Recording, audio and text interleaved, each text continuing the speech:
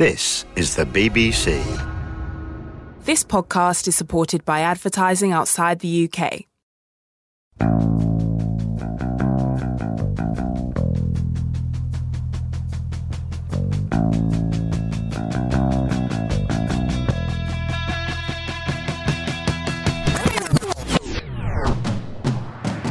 Well, hello and welcome to the 5 Live Formula One Big Quiz of the Year. My name is Steve Ryder. It's probably 10 years since I was in the front line of Formula One sports broadcasting, if that's what you actually can call this. But I'm delighted to be joined by the 5 Live F1 team, who, via the help of this quiz, are going to inform me of what the heck has been going on during the course of this 2019 season, and I in turn will enlighten them as to how things were so much better in my day.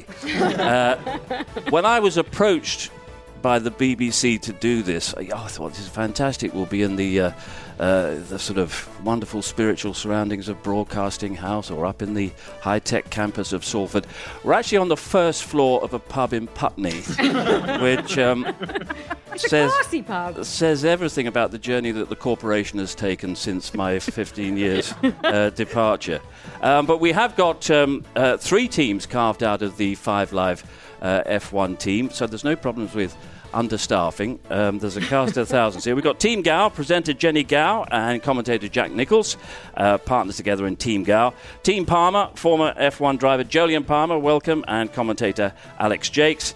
And Team Benson, which is the BBC's chief Formula One writer Andrew Benson, and pit lane reporter Claire Cottingham. And I should say that the quiz will be conducted under the regulations for next year, and looking around the table, there's a very strict budget cap clearly in place, as to no one's bought a bloody drink yet. Anyway, and if we can get rid of that horrible music, which is burbling away, we can get on with the quiz. But let's just have a chat first of all, because the questions here in front are really just a prompt for whatever you want to say about the season. And I know we get to the end of the season and all the sort of marketing people and the sponsorship people say, that was wonderful, the best Formula One season we've ever had, exciting. Well, it wasn't that, but Jenny, how would you rate the 2019 Formula One season? I thought it was all right. Don't go too harsh on it. We actually had battles in races. Considering it was almost the worst, it wasn't one of the worst. That's a heck of a compliment. Yeah, exactly. Like, the title was done by June. There was no real point turning up to the Grand Prix. But each time you did, you got quite an entertaining, self-contained race. So, on paper, terrible. In real life, not bad. Yeah, the entertainment was there, but you had to look hard for it. The battles were there, Jolyon. Yeah, I actually thought it was pretty good. Apart, if you take away the championship, I actually like the thing that everyone's there for. Then it was a pretty good season. The food was good. The social life was good. I thought, all aspects. Yeah, just company was really terrible, really, wasn't it? Yeah. Company, but there we go. Beggars can't be choosers. So to sum up, you take away the racing and it was a cracker. No, quite the opposite. The racing was brilliant, but the championship battle was terrible.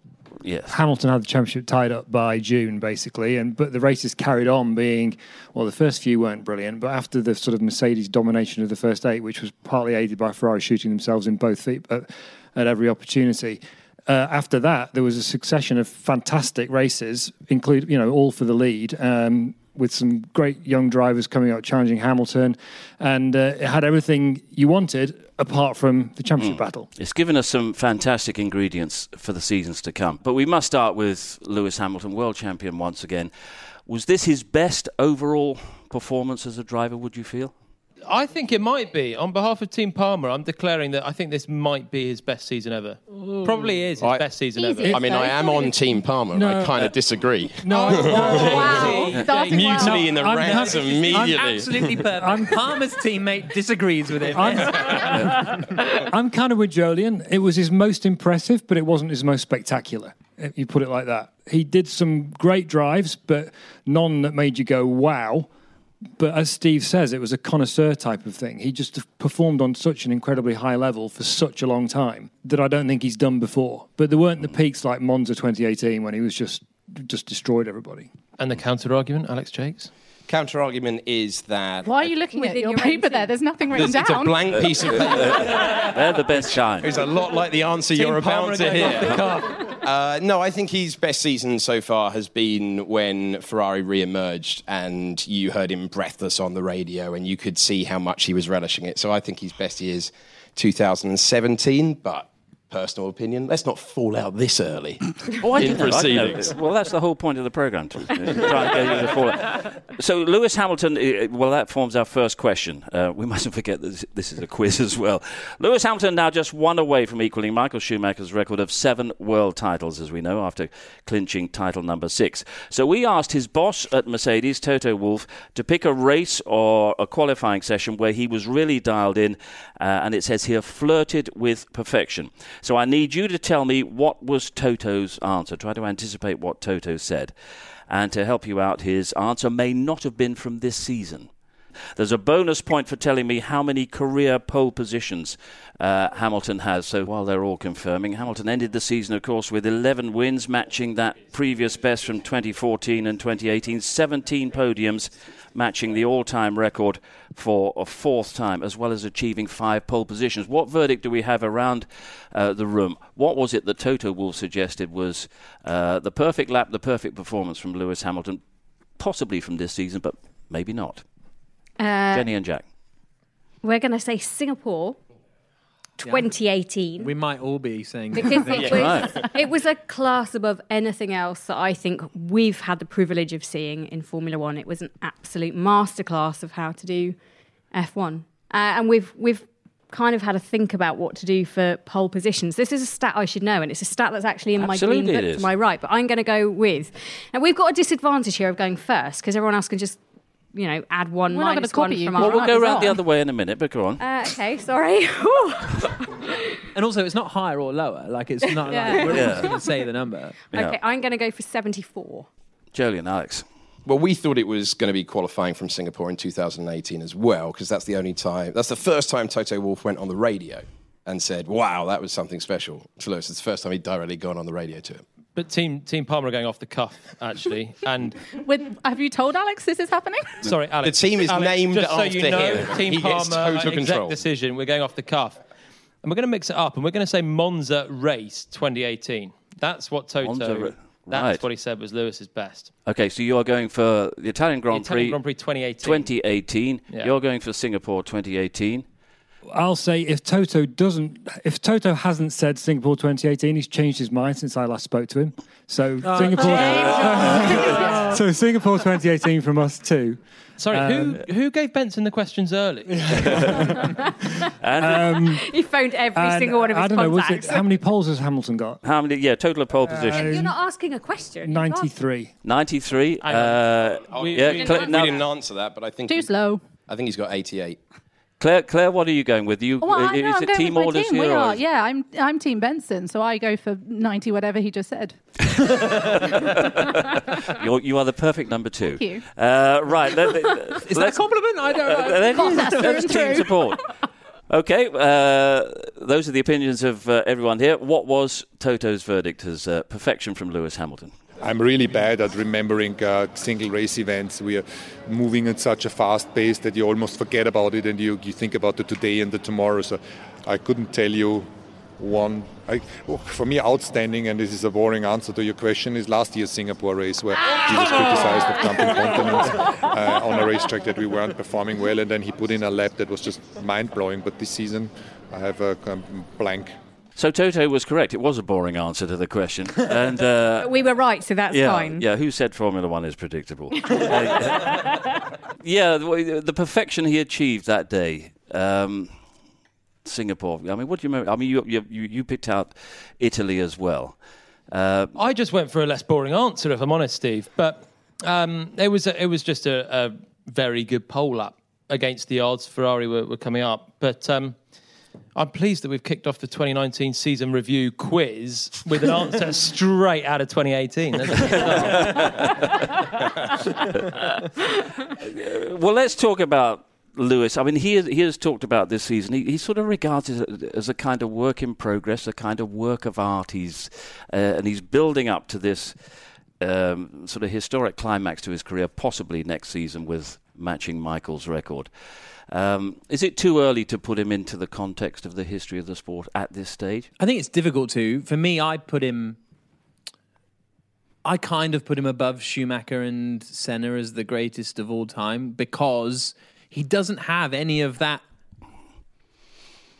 questions about him, any of those questions where you had Schumacher crashing into Hill in 94 and Villeneuve in 97 and parking at Rascasse in 06, and you have all the similar questions about Senna and Prost. Then, okay, there were differing pressures that maybe Hamilton hasn't had. But he lied to the steward once in 2009. That's what stewards are there for, isn't it? Right? Yeah. Like, you must have... Have you ever lied to the stewards, actually? No. In fact, have I? Have you? Have you ever, like, bent the truth a bit? I've probably told a porky. Told a porky rather than a lie. Yeah. Well... So this is the thing. From the best drivers to the worst drivers, all of them lie to the stewards. That's what we've learned. Have you spoken to others? We've spoken across the whole spectrum. I'm just saying, that's what Merry we've learned. Christmas, Jolyon Palmer. So that's about the Team worst. Dow needs to pipe down. That's about the worst of it we've seen from Hamilton, and I think for me that's what puts him. Everything he does is pretty clean and fair, and that's what I really admire about. What difference have you seen? Because you were there on the ground in the very early Hamilton years of 07 and 08. Well, I mean, I'm not qualified to talk about him as a driver, but to talk about him as a person, when he came into, well, I knew him ahead of Formula One, of course. And when he came into Formula One, he was an innocent. And I remember we talked to Ron Dennis about how we should handle, this great British talent, and we desperately needed some kind of box office element for the ITV audience as it was in those days. And we said, right, we need to talk to Lewis every single race, every single weekend. I remember Ron said, no, you can maybe talk to him every 3 months or something like that. And we said, well, no. And Lewis himself volunteered that I will sit down with you for half an hour on every Saturday afternoon, and we'll talk about anything. And it doesn't need to be about Formula One. It could be about music. It could be about football. It could be about... And eventually it became about personalities and his own sort of introspection about the sport. And I remember one spectacular day when it all kicked off in Hungary with Fernando Alonso in the pit lane and the whole, and it was going on for 3 hours, and punches were flying and everything else, and everyone was issuing contrary statements, and then in walked Lewis at 7:00 in the evening. Where do I sit down for my interview? Wow. Really? And he sat down and he ripped everyone apart. and from then on, and you see him now, I mean, I do see the sort of spontaneous side of him has disappeared a bit. The marketing has taken over, and the activities outside the sport, which do him credit, to be honest, seem to be defining him a little bit more than what he does behind the wheel. I don't know what you think, but... Do you get half an hour every weekend with Lewis Hamilton, Andrew? To talk about anything. Half an hour every year. No, I think he's become, as a driver, to pick up on your point, Jack, he's become less mercurial but much more rounded, to the point where I think you would have said, even early in his career, that he's... You could make the claim he's as fast as Senna, as much as you can compare from one generation to the next.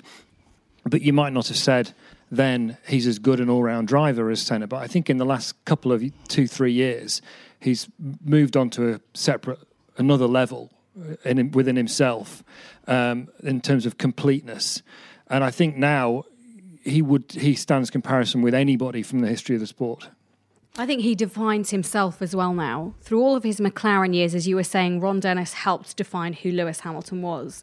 And his breakaway, his,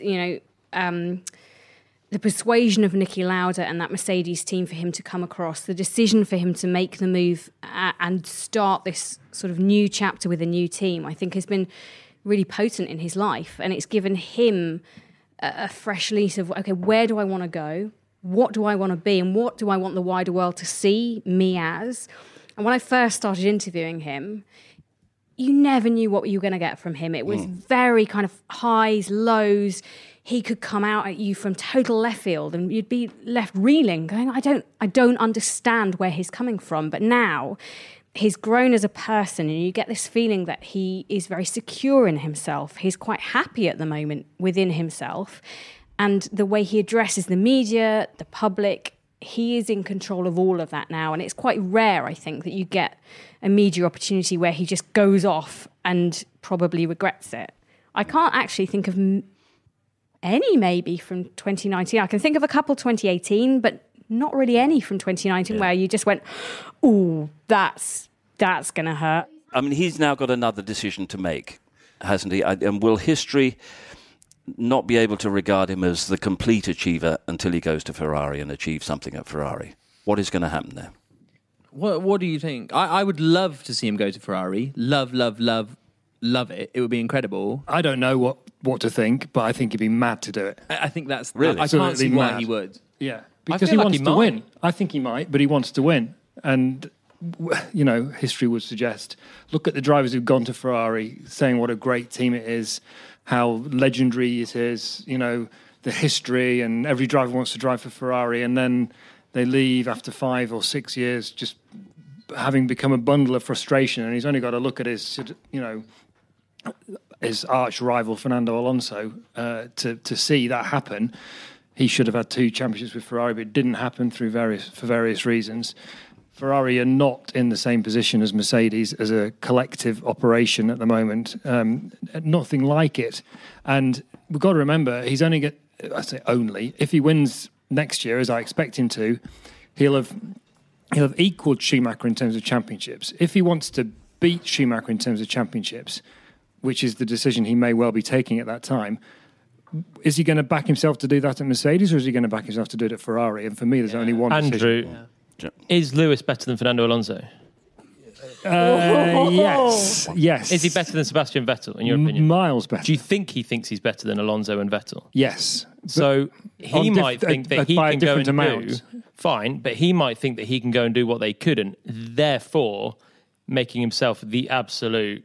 Do you think that's what greatest of all Vettel time. thought? Do you think Vettel thought I can succeed where Alonso I was think not? Vettel thought I'll get away from Red Bull, that's where Ricciardo was. Yeah, but Alonso also wanted to get a top drive. But if Hamilton goes there, I think he would go there on the back of 7 titles. He'll be favourite for next year.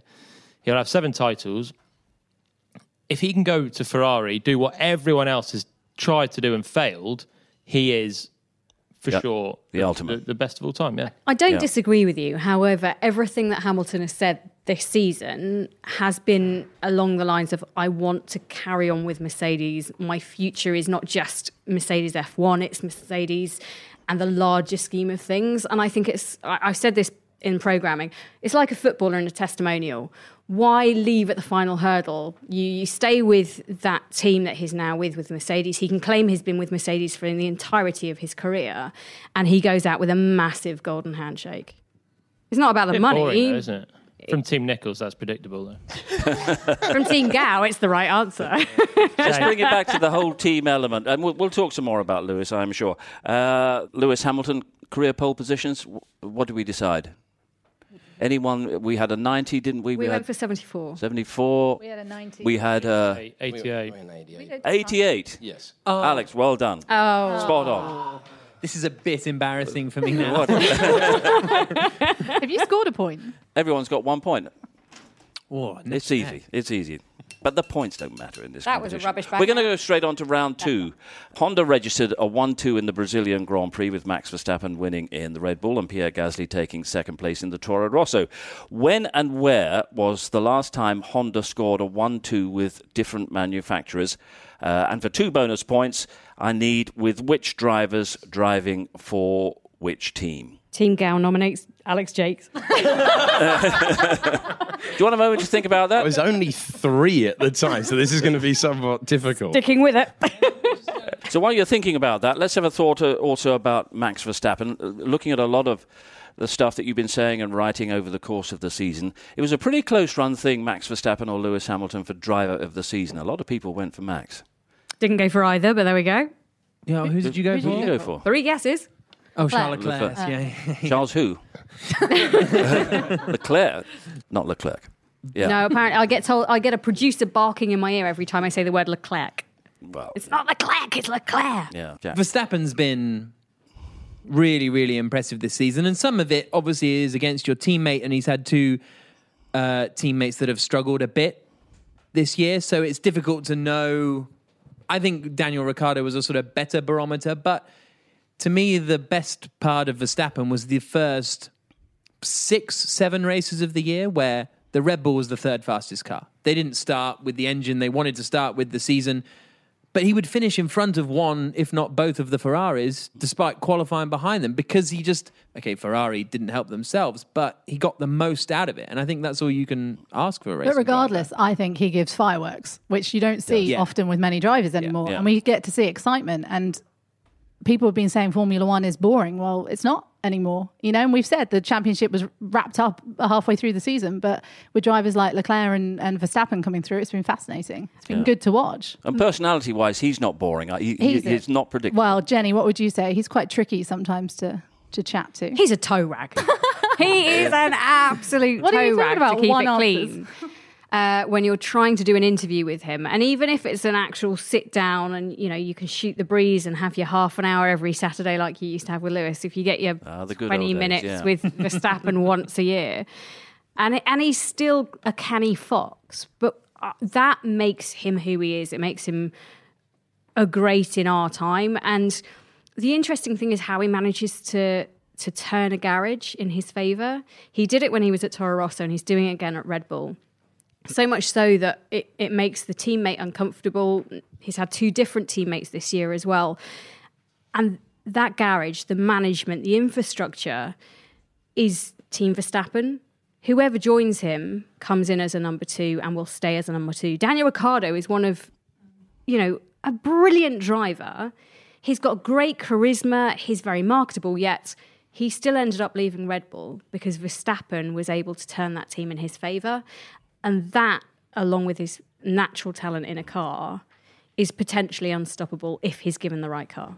I think it's the natural talent that's turning the team in his favour, though. I think that is it. He's and his very dad. quick. And his dad? Do you not? I don't think his dad's turning the team in his favour. He has a whole package. He comes as a package. And Max is very strong in himself. His dad is very strong with controlling what's happening in Max's world. Yeah, but it comes down to outperforming, doesn't it? He outperforms his teammates, so the team then likes Did he outperform Ricardo? I think, yeah. Dramatically? Yeah. It's not about his dad, Jen. In fact, they almost banned his dad after a while. If you remember, middle of last year when he was going through his rough patch. I did see you with your head in your hands when I was saying that. Going, but I think Ricardo's a really good point, because if you're an engineer, a mechanic, whatever, you're going to love Ricardo. Like, I would love to be friends with Daniel Ricciardo. You know what I mean? Like, that would be great. But if you're able to sort of usurp that kind of charisma within a team, that's your talent. But exactly. And he's done it through force of talent, but also force of personality. And the two, for me, they're completely in lockstep together, his personality. The way he talks in interviews is exactly the same way he drives. He's very direct. He's very straightforward. This is the way it is. And that's the way I see it, and there is no other way to see it.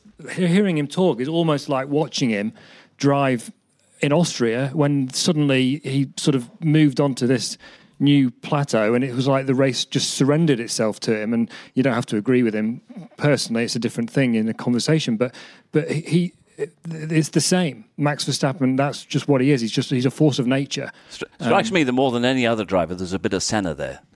And a bit of Senna's attitude and a bit of Senna's self-belief. That's a very sharp observation. I think there's also quite a lot of Schumacher there. I can still make sharp observations. He reminds... 10 years look on. at Team Benson getting extra points. He reminds me very much of Michael Schumacher, actually. Not just in the way he drives, but also in the way he formulates language. Yes. That sort of straightforwardness and the manner of speech almost. But you can imagine Verstappen with Sir Jackie Stewart going... Yeah. I no longer go for a gap.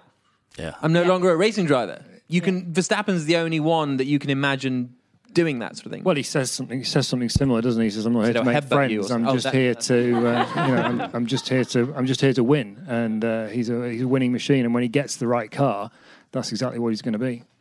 How do you feel Red Bull have handled things in the garage this year? I mean, in particular, in the context of the young driver scheme and the switching of the number 2s and so on. Has it been a complicated year? Have they handled it well? Have they handled it badly? Or is it Max's show again? Well, it's Max's team, and it's always going to be, the car's going to be designed around him. And I think the hardest job in Formula One for however many years that Max Verstappen stays in the sport is going to be his teammate. They made Pierre Gasly did not have the season he wanted, but I think Red Bull made a right mess of having a brand new race engineer there. There wasn't a lot of click there, and we've seen pretty much the qualifying gap between Gasly and Albon being almost identical, which I think is a worry maybe operationally from Red Bull's point of view. Because if they're going to win the title with him next year, they're probably not going to have the fastest car. They're going to need that second driver in play. And as for the young driver program, it's brought a lot of great talent through, but I think it's a driver program in name only these days. Yeah. Team Palmer's in agreement. Team Palmer's absolutely in agreement. We're back on the same page. First time this season. Do you think Red Bull see that? Surely Red Bull have to see, we've got two young talents. They're both about the same off Verstappen. Maybe something is up, whether that be physically or like metaphorically with the second car. No, but I think they're blinkered by the young driver program. And they've got this one vision of a guy gets in a Red Bull through being in Toro Rosso and gets promoted. When was the last time they put someone in a Red Bull that wasn't in a Toro Rosso? Sebastian Bourdais was in a Toro Rosso, never in a Red Bull. Mark Webber? Maybe first year. Mark Webber? Was it Webber and Coulthard? Coulthard. So it's those you lose two. a point. Yeah. Look, we're on minus points. Stop it. So that's the problem, because next year, Albon, I hope he can improve, and he showed a lot of potential. Was he a big upgrade on Gasly? No. The car was much better. Yeah, maybe. The car was much better. In Melbourne, Gasly qualified 17th or 18th, 0.3 off Max Verstappen. That's better than the average of Albon, but Albon would do that and qualify 5th or 6th, and we'd all be saying, fine, he's inexperienced, etc. Gasly never got that break because the Red Bull car was worse early on, which made him look much worse than actually he was doing. And Albon had the benefit of Red Bull being a solid race win contender at the end of the season. Fascinating. Coming back to the question. No, it was. It was. No, it was. No, thank you, Steve. I know. I will say that was also a very sharp observation. Thank you. Yeah. But let's take it back to the question that we asked about 45 minutes ago. Honda registering a 1-2 in the Brazilian Grand Prix, etc., etc. When and where was the last time Honda scored a 1-2 with different manufacturers?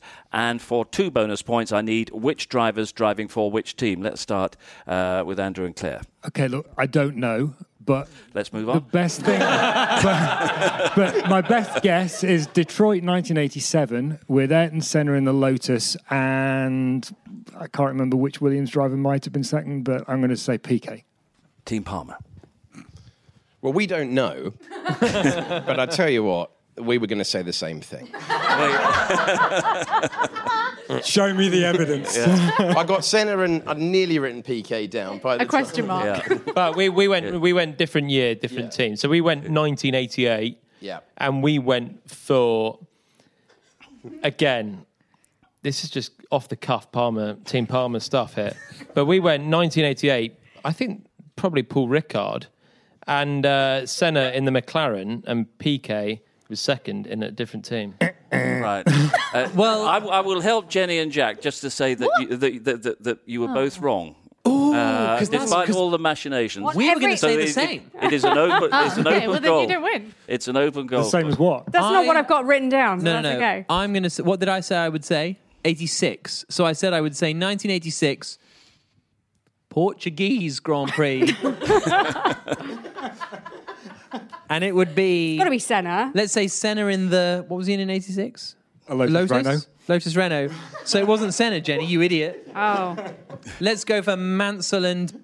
Are you allowed to say that? What? You just called me an idiot and it's a Christmas show. All right, well, we'll cut it out so no one knows we've said it. Do we just let them keep guessing or what? Right, 86, Portugal, Mansell, and Arturo Vidal. All you got wrong there was the year, the race, and the drivers. Yay! Fair play. Give me a high five. You got everything wrong. In fact, the correct answer is the Italian Grand Prix in 1987. Nelson Piquet won it for in the Williams Honda, followed by Ayrton Senna in the Lotus Honda. We got the right year and the right drivers driver. and the right teams. You did. Bonus point? You were closest. I will agree with that. You were absolutely I had closest. nothing to do with that. So the scores after 2 rounds, we have Andrew and Claire with a total of 3 points, taking 2 from that last round. 1 point for Team Palmer from that round, making a total of 2. And Jenny and Jack, 1 point total so far. So there is a lot to come. No, well, not a lot, but Enough. You've got some catching up to do. On to round 3. We're off to the German Grand Prix at Hockenheim in July, and a poll on the BBC Sport website had fans voting that race as their moment of the season. Of course, we had intermittent rain, 6 safety cars, 2 of them virtual. Race winner Max Verstappen made 5 pit stops. Toro Rosso's Danny Kvyat ended up 3rd on the podium from 14th on the grid, plus multiple drivers fell foul of the slippery runoff area at that final corner. So the question is, which 7 drivers failed to cross the finishing line? And there's a point for every correct driver. Okay. And Jenny is celebrating already. I have my book. I have my green book that's done the year with me. I'm not allowed to look, You're not allowed to presumably. look. Okay. No. So while you're thinking about that, well, the website fans had that German Grand Prix as the best race of the season. Who agrees with the website fans on that? Jolyon, German Grand Prix, best race of the season or not? Steve, good question. Best race of the season, Astute yes. question, you might Sharp, say. Sharp. Razor sharp. Best race of the season, yes. Best moment. A race isn't a moment. No, 90 minutes well, let's worth of call it a race. moments. How are you Yeah. saying that was the best race? It wasn't the best race. Brazil was the best race. Brazil was though. by far the best race of the year. The BBC Sport website had fans voting that race as their moment of the season. Fine, we disagree. Another good way of confusing the fans is, well, It was a good this race, quiz will though. confuse It had the fans. everything. It was a fun race that had a lot of things going on. And it was one of the races, Right. I think, that maybe people that have been watching Formula One for a long time didn't buy into. But I think because of the entertainment value, I think it was a fun race. I don't think best race of the season, but I think fun. So, Fun race, best. Yeah. Look, it was the best race of the season because you didn't know from any second of the race what was going to happen next.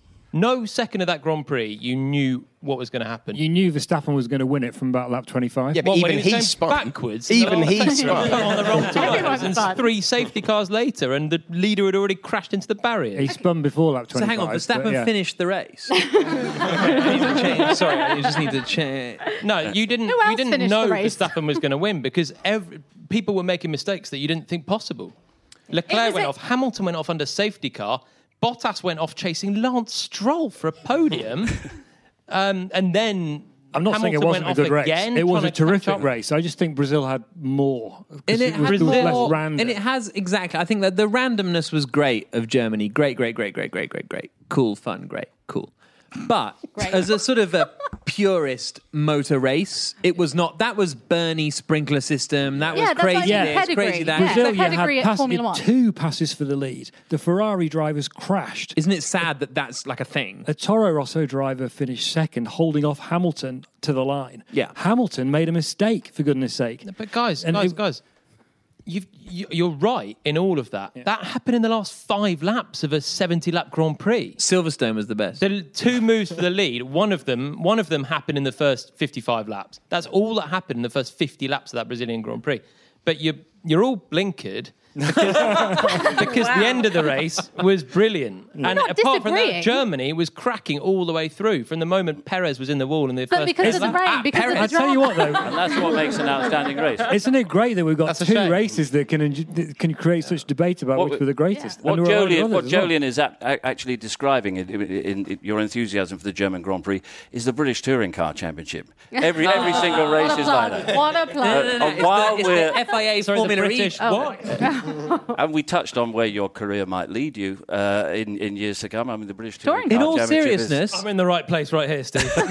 we You are safe. we were end of last season. It must have been end of 2018. We had a race the same weekend as the Brands Hatch finale, and we were sitting watching, and you were like, "I'd love to race in BTCC. Oh. I would Oh. absolutely love to race in BTCC." Come on, we were sitting watching touring cars on my laptop. Who would you Quality want? Who would you want as your broadcasters. teamate in touring cars if you went? I'm now a bit worried what other private conversations live on the radio. Unbelievable. I covered. A couple of things you said this year. I I actually covered your father racing in the British Touring Car Championship. And there's a wonderful clip, if you can find it. I have. Have you? He's shown it to all of us. He showed us all in Melbourne this clip. With a Swedish driver. Mm-hmm. He took Netton Lindgren off at Rich's at Snetterton.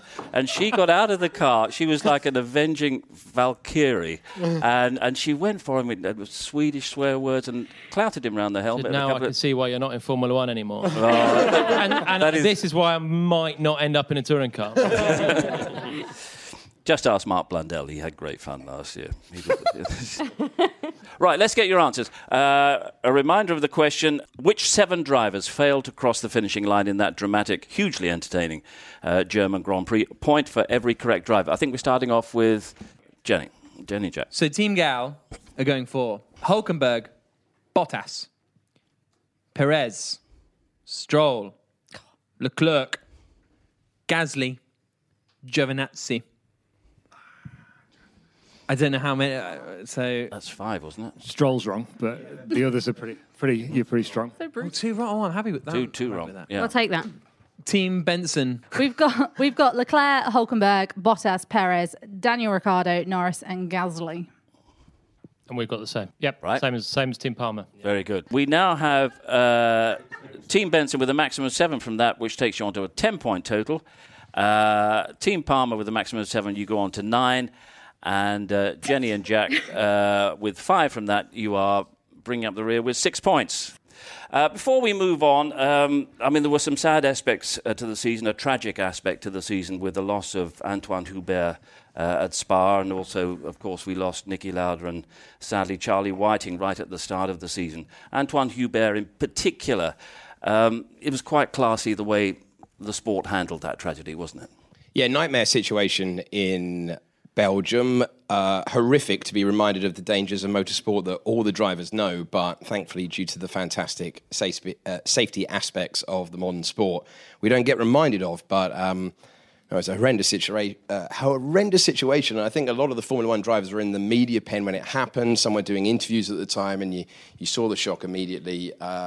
He will be hugely missed by everyone in the Formula 2 paddock and his family. It's a tragic reminder of the dangers of motor racing, even in this super safe modern era.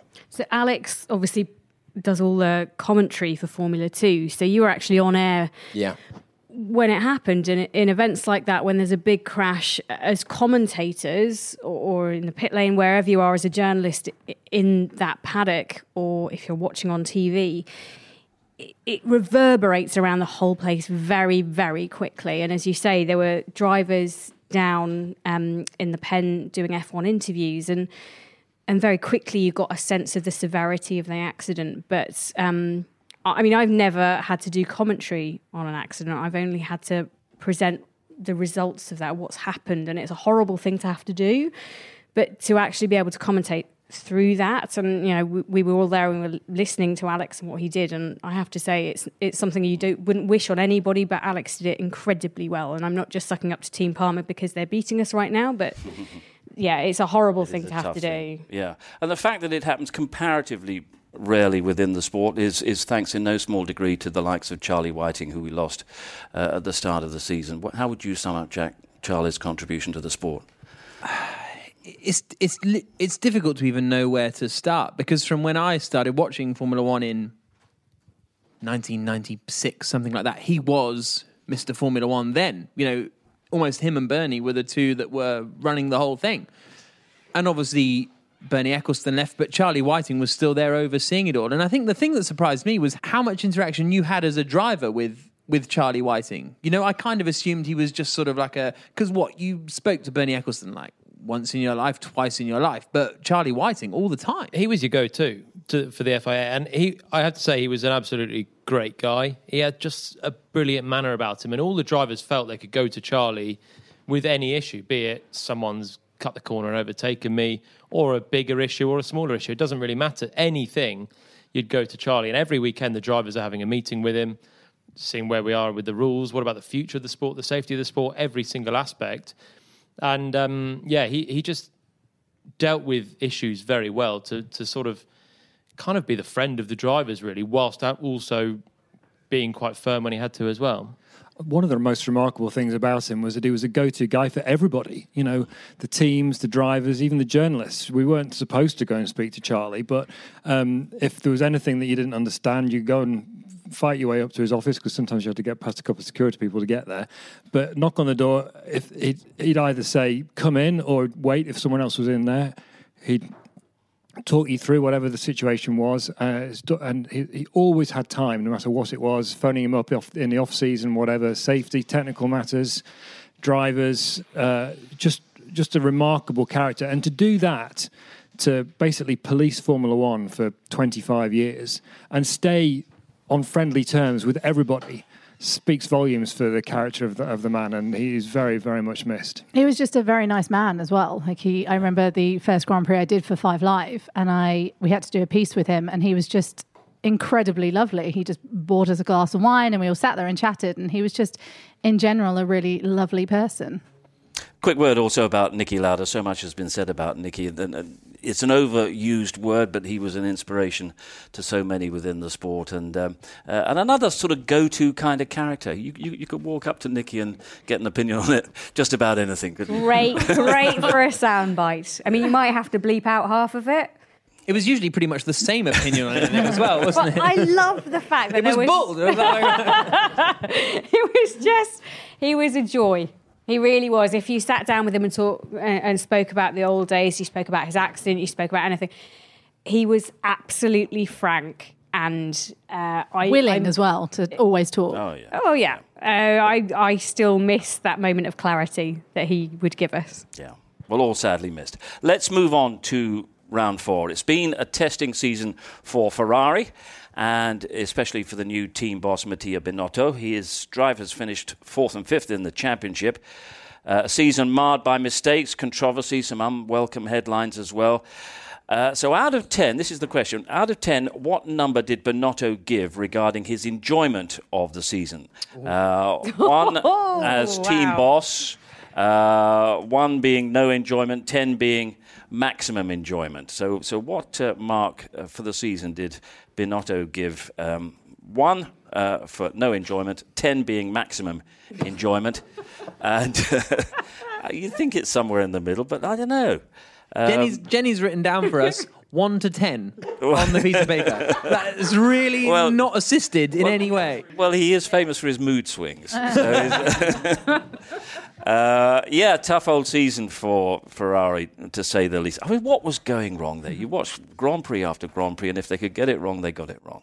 The ultimate thing I saw, actually, was on, I think it was someone on Twitter, said in Abu Dhabi, if someone said before the race, one team is going to try and double stack their pit stops and lose a load of time because of it, you would only get one guess as to who that team was going to be. And that kind of summed it up.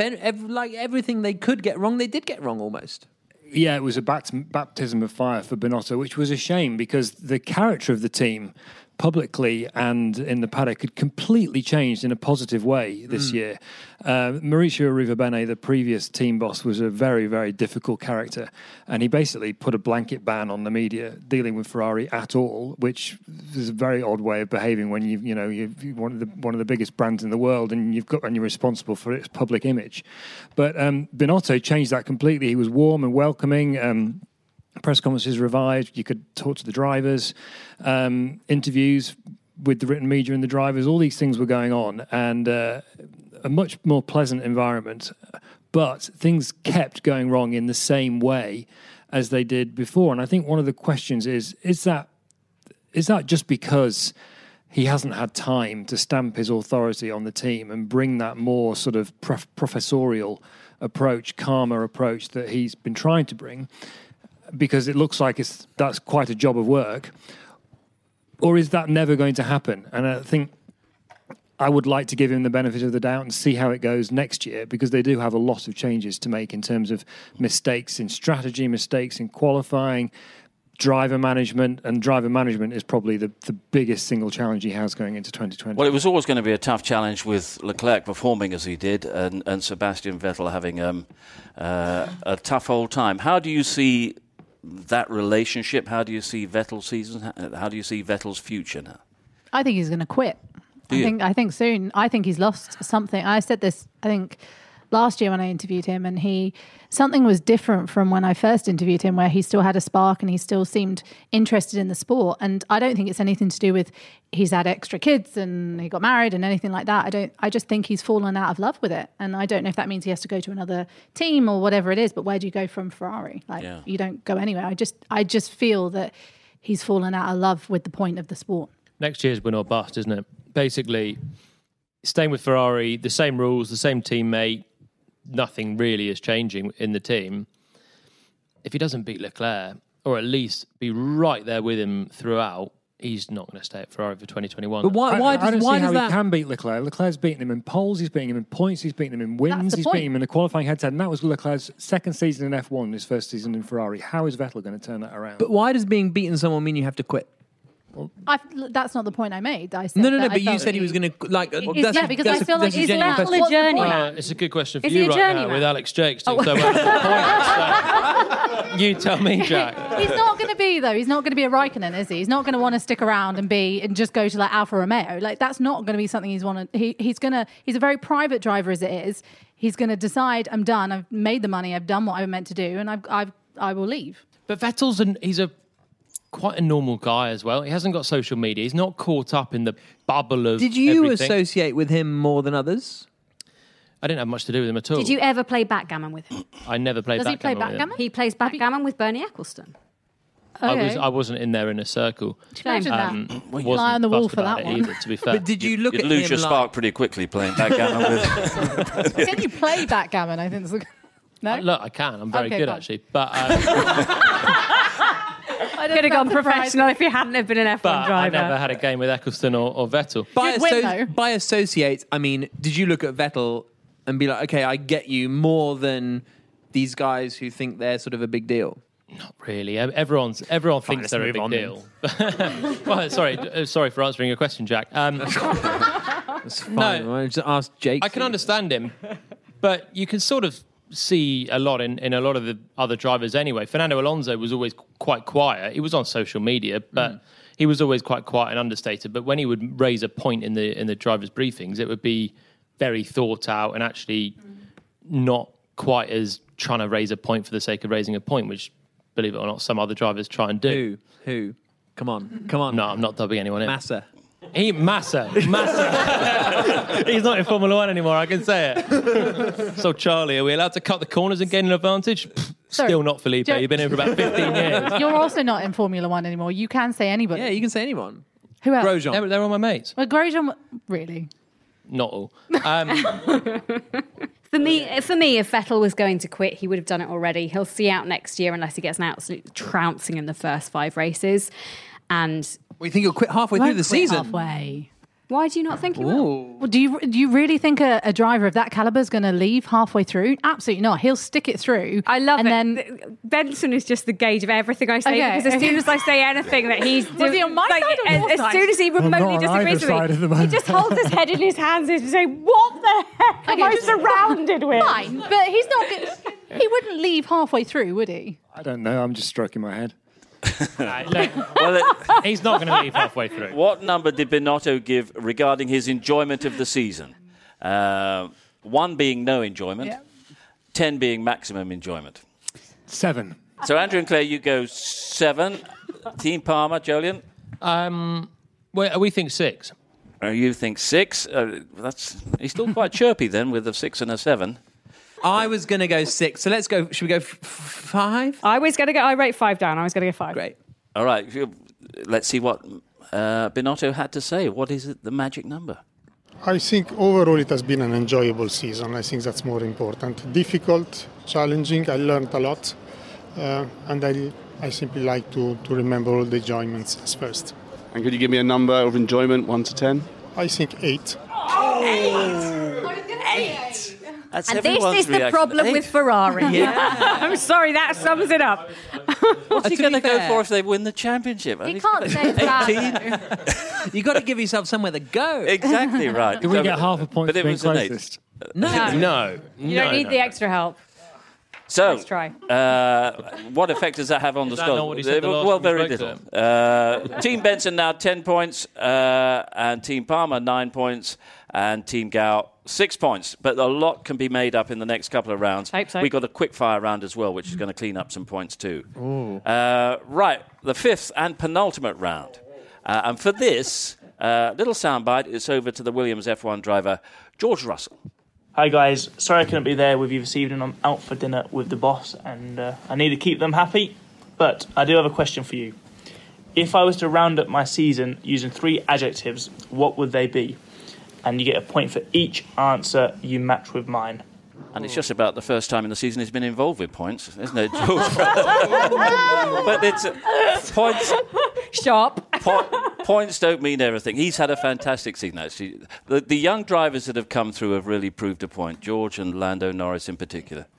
All three of them have been terrific, I think. I mean, Alex Albon too. Norris, for me, gets Rookie of the Year, but only because it's hard to judge Russell, because what was Kubica's level, his teammate Robert Kubica, who came back, and it didn't work out for him after 8 years out with all the injuries that he sustained in that rally accident in 2011. But, Russell, I think there's a sense that he's now sort of leapfrogged ahead of Esteban Ocon as the sort of next in line at Mercedes. Oh, really? So, because Ocon's going to Renault next year in place of Nico Hülkenberg, I wouldn't be surprised to see Russell in a Mercedes down the line, perhaps not in the not too distant future. If you're Toto Wolff, for example, and you've got Hamilton or Verstappen as your lead driver for 2021, who are you going to put in the second car? Is it going to be Bottas or Russell? If Russell has another season as strong as he did this year, you might be tempted to take Russell, especially with all the information they have from him driving the car in tests. My only caveat to that is that Ocon is going to be up against Ricciardo. Russell is going to be up against Latifi, and I think Ricciardo's a much tougher opposition than Latifi. So it's going to be another year that's hard to judge Russell in. Yeah, agreed. Yeah. So, but I think this has been a really nice year for rookies because the top 3 in the Formula 2 Championship joining F1. That hasn't happened for a long time. That the 3 go straight up. When Jolyon won Formula 2, he had to sort of sit out and wait for a year as a test driver and then get his promotion to F1. So it's been really nice to see these rookies should happen come in. year on year, shouldn't it? Agreed. Jolyon. Yeah, and it was the same for Van Dorn and for Gasly as well. Yeah. Straight after me, there was a run of us. The problem, I think, for Russell and Ocon coming back, well, with Renault, but Verstappen's going to be the man that replaces Hamilton at Mercedes, and that's going to mean that being a Mercedes junior, I still You think... reckon? That's done deal. You reckon for 2021? Yeah, I think it could be. Hamilton, when Hamilton goes- I'm saying if Hamilton goes to Ferrari, Verstappen will be in that Mercedes. That's Palmer's prediction. 100%. If Hamilton goes to Ferrari, Verstappen will be in Mercedes. If. It's a big if, though. I don't like dealing in it. I don't like rumours. I want to hear it officially. What do you prefer, Tusk? I want to hear it officially from Eddie Jordan. One of the good stories about the 2019 seasons, the resurgence, if we can call it that, of McLaren. And they're fighting back, and the driver lineup that they've got, Lando Norris and Carlos as well. It is a sort of dream combination from a team manager's and the team management point of view, isn't it? There's a really good atmosphere and feeling about that team at the moment. They've made huge steps with the car. Like in comparative terms, it's like a second and a half quicker compared to the fastest than it was in 2018. The new team boss Andreas Seidel looks very effective. He's direct and straightforward and making good decisions, and there's a real positive vibe there, and the driver line was part of it. Carlos Sainz had an absolutely outstanding season, almost to the point that you almost didn't notice Fernando Alonso wasn't in the car anymore. And what a turncoat. And Lando Norris was also fantastic in his rookie season, so I can only see good things for them going forward. So McLaren next season or seasons to come, they're going to be top 3 contenders again? Well, this was my question to Andrew Benson. Yeah. What can they do, McLaren, moving forward then? Well, difficult question, because they're still a long way behind. There's a gulf, chasm, whatever you want to call it, between the top 3 and the rest. I can see them moving forward, maybe getting a bit closer. 2021's their big year. with the reset of the regulations, switching to Mercedes engines. Still can't see them being championship contenders, but they'll be expecting to sort of tag on to the back end of that league group by then, I would have thought. Which I think is realistic. Their driver lineup has been one of the most exciting, I think, of this season. If you put together Lando Norris, young British talent, I think Carlos Sainz was the forgotten man. And he was in the Red Bull project, got kicked out of there, Renault kicked out of there, didn't really find a home. Finally, a bit like Jack Nicholls, got a 2-year contract at the beginning of this year, was able to relax into the position and really find his feet. And there might be a young upstart in the team as well, but it's okay because... he's older than me. Jakes is older. Never mind. Ancient. You see the analogies I'm making. Anyway, I think they have been great for Formula One. They're both very active with the fans. They're both fun and engaging people. And I think even if McLaren can't get themselves a championship-winning team, they have got themselves a huge growth of support, and that's a great thing for that team. Norris and Sainz have been great. Would Van Dorn and Alonso have got more points? I think yes. Do you? That's my little mic drop. Really? That's my mic drop. What else is happening in the midfield? You're wrong, Steve Ryder. Haas, Renault falling back, Alfa Romeo, I don't Racing think we Points. even need to talk about them. Bit of money coming into the midfield. One hears with Mr. Stroll and so on. I'm quite excited about the future of Racing Point. Are you? Yeah, like a little bit. Why? They've got a bit of... Because they've always overperformed with not that much resource. But and then they have some resource this year, and I feel that they've underperformed. No, but they've only got the resource since the tail end of last year. Yeah. So next year's going to be a big old watermark. And also they had lots going on, didn't they, throughout the whole season? Yeah. Have they underperformed this year? No, I think they've pretty much exactly performed. Do you not remember when Stroll was leading a Grand Prix?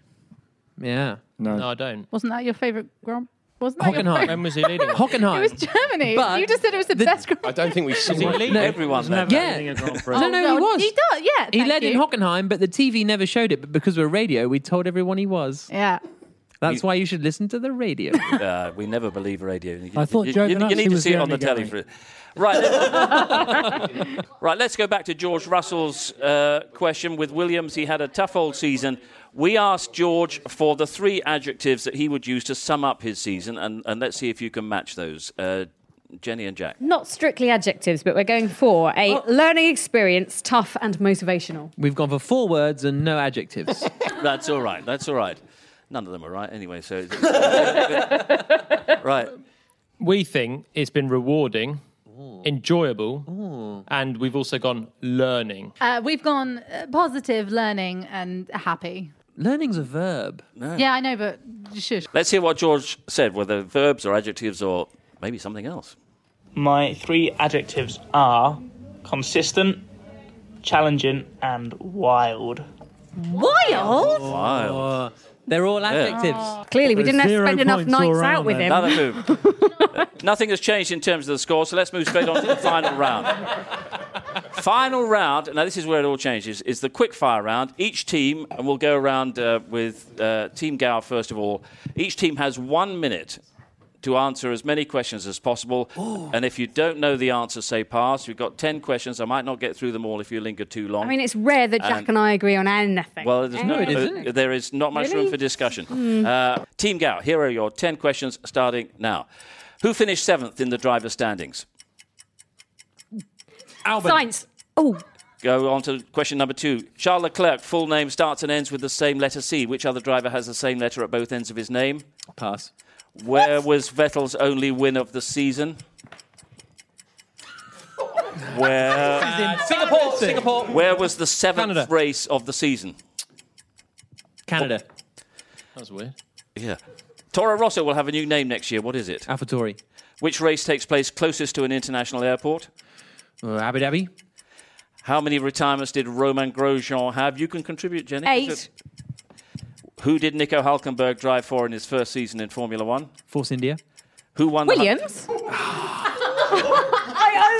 rolled them out. Jenny, we will take Jenny's out. Who won the Hungarian Grand Prix? No, please. I wasn't there. Claire stood in for me. Who won the fastest lap of... No. Hamilton won Hungary. We'll give you that. You missed out on the last question. I'm going to look at the small print of your contract and see if it's definitely watertight for next year. The irony is I don't have a 2-year contract. Like, literally, this could be my last appearance on 5 Live. There's no reason why this couldn't be. Jack, we're all going to miss you, man. And also, Formula One isn't his number one sport. He is battling here. He's handball, isn't it, or something like that? Very, right. Snowboarding. Every race live on the BBC Sport website and iPlayer. Let's give you the FIA Formula E. answers. First of all, seventh in the driver standings was Gasly. I said that. Charles Leclerc, first and last letter is Lance Stroll as well. Vettel's only win of the season was Singapore. Sort of, you did. Where was the seventh race of the season? Canada. Toro Rosso, you got right. Alpha Tauri. Which race takes place closest to an airport? Mexico. Oh. How many retirements did Romain Grosjean have? 7. Who did Nico Hulkenberg drive for in his first season? Williams. No, I got that one wrong. I got that one wrong. Hungarian Grand Prix was Hamilton. Yeah. And you didn't get to question 10, which was who won the fastest lap award in Australia? Bottas. You get 5 points, and it brings your total up to 11. Great. We're really in with a chance of winning it. We should go in reverse we go? order, like Mastermind. I think that was all right. Shall we go? Team Palmer. Right. 1 minute, 10 questions. Are you ready to go? Yes. Here we go. How many pole positions did Charles Leclerc get? 7. Who finished 10th in the driver standings? Perez. What was the name of the typhoon that disrupted the Japanese Grand Prix? What was Renault's best finish? 4th. Who? Which driver's first name starts with the same letter as his surname? Pass. The Dutch Grand Prix comes after which race next year? Is it Dutch Grand Prix comes after which race? China. Do you know this one? I Monaco, maybe? There'll be a few Verstappen fans. No, it's... I'll move on. Which race takes place closest to the equator? Sao Paulo. How many points did Lewis Hamilton get this season? Loads. He's not 12 wrong. seconds left. Bottas had 2 DNFs, one in Brazil. Where was the other? Germany. Who won the fastest lap award at Silverstone? Lewis Hamilton. Yeah. Right. You Strong. have got... And Vietnam. Strong. Vietnam. We had time to answer Vietnam. Bit of a wobble in the You middle. think you had time? Still fuming. Pole positions for Charles Leclerc, 7, yes. 10th in the driver standings was Perez. Hagibis was the typhoon. Renault. Well, it can still produce the unexpected. This sport, can't it? I'm out on that. What do you mean still? Renault's best finish, Ricciardo, 4th in Italy. Alex Albon, his name starts with the same letter as his surname. Dutch Grand Prix comes after China next year. Singapore is closest to the equator. 413 points for Lewis Hamilton this year. Bottas, DNFs, one in Brazil, the other was Germany, as you said. And the fastest lap award at Silverstone was to Lewis Hamilton. 6 points takes you up to a total of 15. You only got one more than us, and you gave us a lot of... Jakes, he started passing all the easy ones. Team Gowan, 11 points. 15 points for Team Palmer. And Team Benson, you are carrying in 10 points, so you would need 6 to win in the quick-fire round. 6 out of 10. Good luck, guys. Are you ready? Sure. This is more exciting than the World Pipe Championship down. season. And here we go. Which 2 circuits are geographically the closest to each other?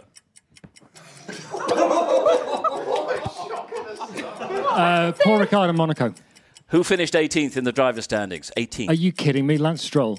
Where did Mercedes secure the Constructors' Championship? Japan. How many letters does Antonio Giovinazzi have in his name? 11? No. 10? No. What is the date of next year's Australian Grand Prix? Hang on. March 15th. Who was the last winner of the Dutch Grand Prix? Niki Lauda. Leclerc had 2 DNFs, one in Germany. Where was the other? 20 seconds left. Boring. Pass. How many times did Norris out-qualify Sainz in the McLaren? Are you talking on merit or are you talking in the stats? 11. Where was Alex Albon's first race for Red Bull? It was Belgium. And who won fastest lap award in Italy? Bottas. Right. I think it's going to be close. I love the fact that you wanted a check on that. 2 circuits, Geographically, Ours were harder. the closest to each other are Monaco and Paul Ricard. That was strong. Who finished 18th in the driver's stand is Grosjean. Oh. Mercedes secured the Constructors' Championship in Japan. It's 17 letters in Giovinazzi's name. 15th of March for the Australian Grand Prix next year. Niki Lauda won the Dutch Grand Prix in 85. Leclerc's DNFs, Germany and Monaco. Norris outqualified Sainz in the McLaren on 11 occasions. Alex Albon's first race for Red Bull was in Belgium, and Lewis Hamilton won Fastest Lap Award in Italy. Which gives you, from that round, 6 points and a grand total of 16 points. I won't sing. Andrew and Claire, Team Benson, our winners. And wow, I mean, the adrenaline is pumping, and it has really got us in the mood for what lies ahead next year. Can I just say quickly, it's very nice on behalf of BBC F1 team that Andrew Benson actually turns up for a quiz after the F1 team's pub quiz in Belgium. Yeah, this is fair comment. Yeah, I did blow you out, but it'd been a Benny and the Jets. I have to BBC say, F1 team, the Jets turned up. Andrew Benson had an early night. I redeemed myself the next day. I do have to say, an hour ago I saw him in the local shopping centre looking very lost, and I was able to point him in the right direction, and it has paid off. It's been a lot of fun, and all the best for next season. Run out of time. One last question, which appears to be the norm for all five live sports programmes this Christmas. I want your moment or your race of the decade. Are we serious? The decade? We're running out of time? Right. Race of the decade. Jenny, first of all. Canada 2011, Steve. It was an amazing race. Jenson Button ended up last at one point, came through to win it. Everybody in the pit lane and paddock was ecstatic, and it lasted the longest duration in F1 history, so it has to be the best race. Okay, Jack? I will say 2012 Brazil, title decider, Vettel spins. Can he get back through? Yes, he does. Spoiler alert. I go Spain 2016, Max Verstappen winning, youngest ever winner, and I was standing at turn 7 when the Mercedes took each other out at the start, and everyone went wild. When they took each other out at turn 4? No, the whole crowd. I'm saying Valencia 2012, just because I was there racing GP2. Fernando Alonso came from outside the top 10 in a pretty average Ferrari. Home race, home crowd. He literally passed on track nearly every single car until he got to Sebastian Vettel, who was romping away in the Red Bull, broke down. Alonso won the race, and it was one of the most epic moments being at the track. Do you know what I'm really annoyed with you? Because that was my race of the decade as well. The only reason for exactly those reasons. You would all have mocked me if I'd said it first. So this is your chance to say something else. No, I'm not going to. There was some fantastic races. Bahrain in 2014 was brilliant between the two Mercedes drivers, Hamilton and Rosberg. There's been some really dramatic climaxes to championships, Abu Dhabi 2010, but race of the decade, 2012 Valencia. Yeah. Mine's completely different. I'd say, I think it was Austria 2015, which was my first race for 5 Live, and I had to interview a driver live in the pit lane. And the first thing that I said to him, I was with Alan McNish at the time, and went to say, hello, Fernando Alonso, and instead I said, hello, Alonso, with panic. Did it the other day as well to Bottas, and Jack's never let me live it down ever. Hello, Alonso. It's very boarding school to just use their surnames. It's like cricket, isn't it? Yeah. Cookie, yeah. Anyway. Well, thanks for it all. Well, I will spoil it all by saying my race of the decade was round 30 of the British Touring Car Championship at Brands Hatch in October. A lot of people compare it to the German Grand Prix this past year. When's the first race of the 2020 British Touring Car Championship? We're at Donington in March, end of March. End of March? That feels a bit vague. Yeah, well, it's a very long meeting as well. It can't compare to what lies ahead for you lot as well. We'll be back, or you'll be back, ahead of the Australian Grand Prix in March. Andrew Benson, of course, will keep you up to date on all the news between then and now on the BBC Sport website. This has been an IMG production for BBC Radio 5 Live. Hi everyone, I'm Jen. And I'm Jess. We're the hosts of the beauty podcast Fat Mascara, here to tell you about Strivectin's new Super C Retinol Brighten and Correct Vitamin C Serum. We often interview dermatologists on our podcast, and 2 of their favorite skincare ingredients to recommend are retinol and vitamin C. This Strivectin serum has both in one lightweight, layerable formula. It also helps to smooth fine lines, and it's clinically proven to visibly brighten and firm skin. If you want to learn more about Strivectin's new Super C Retinol Brighten and Correct Vitamin C Serum, visit Strivectin.com.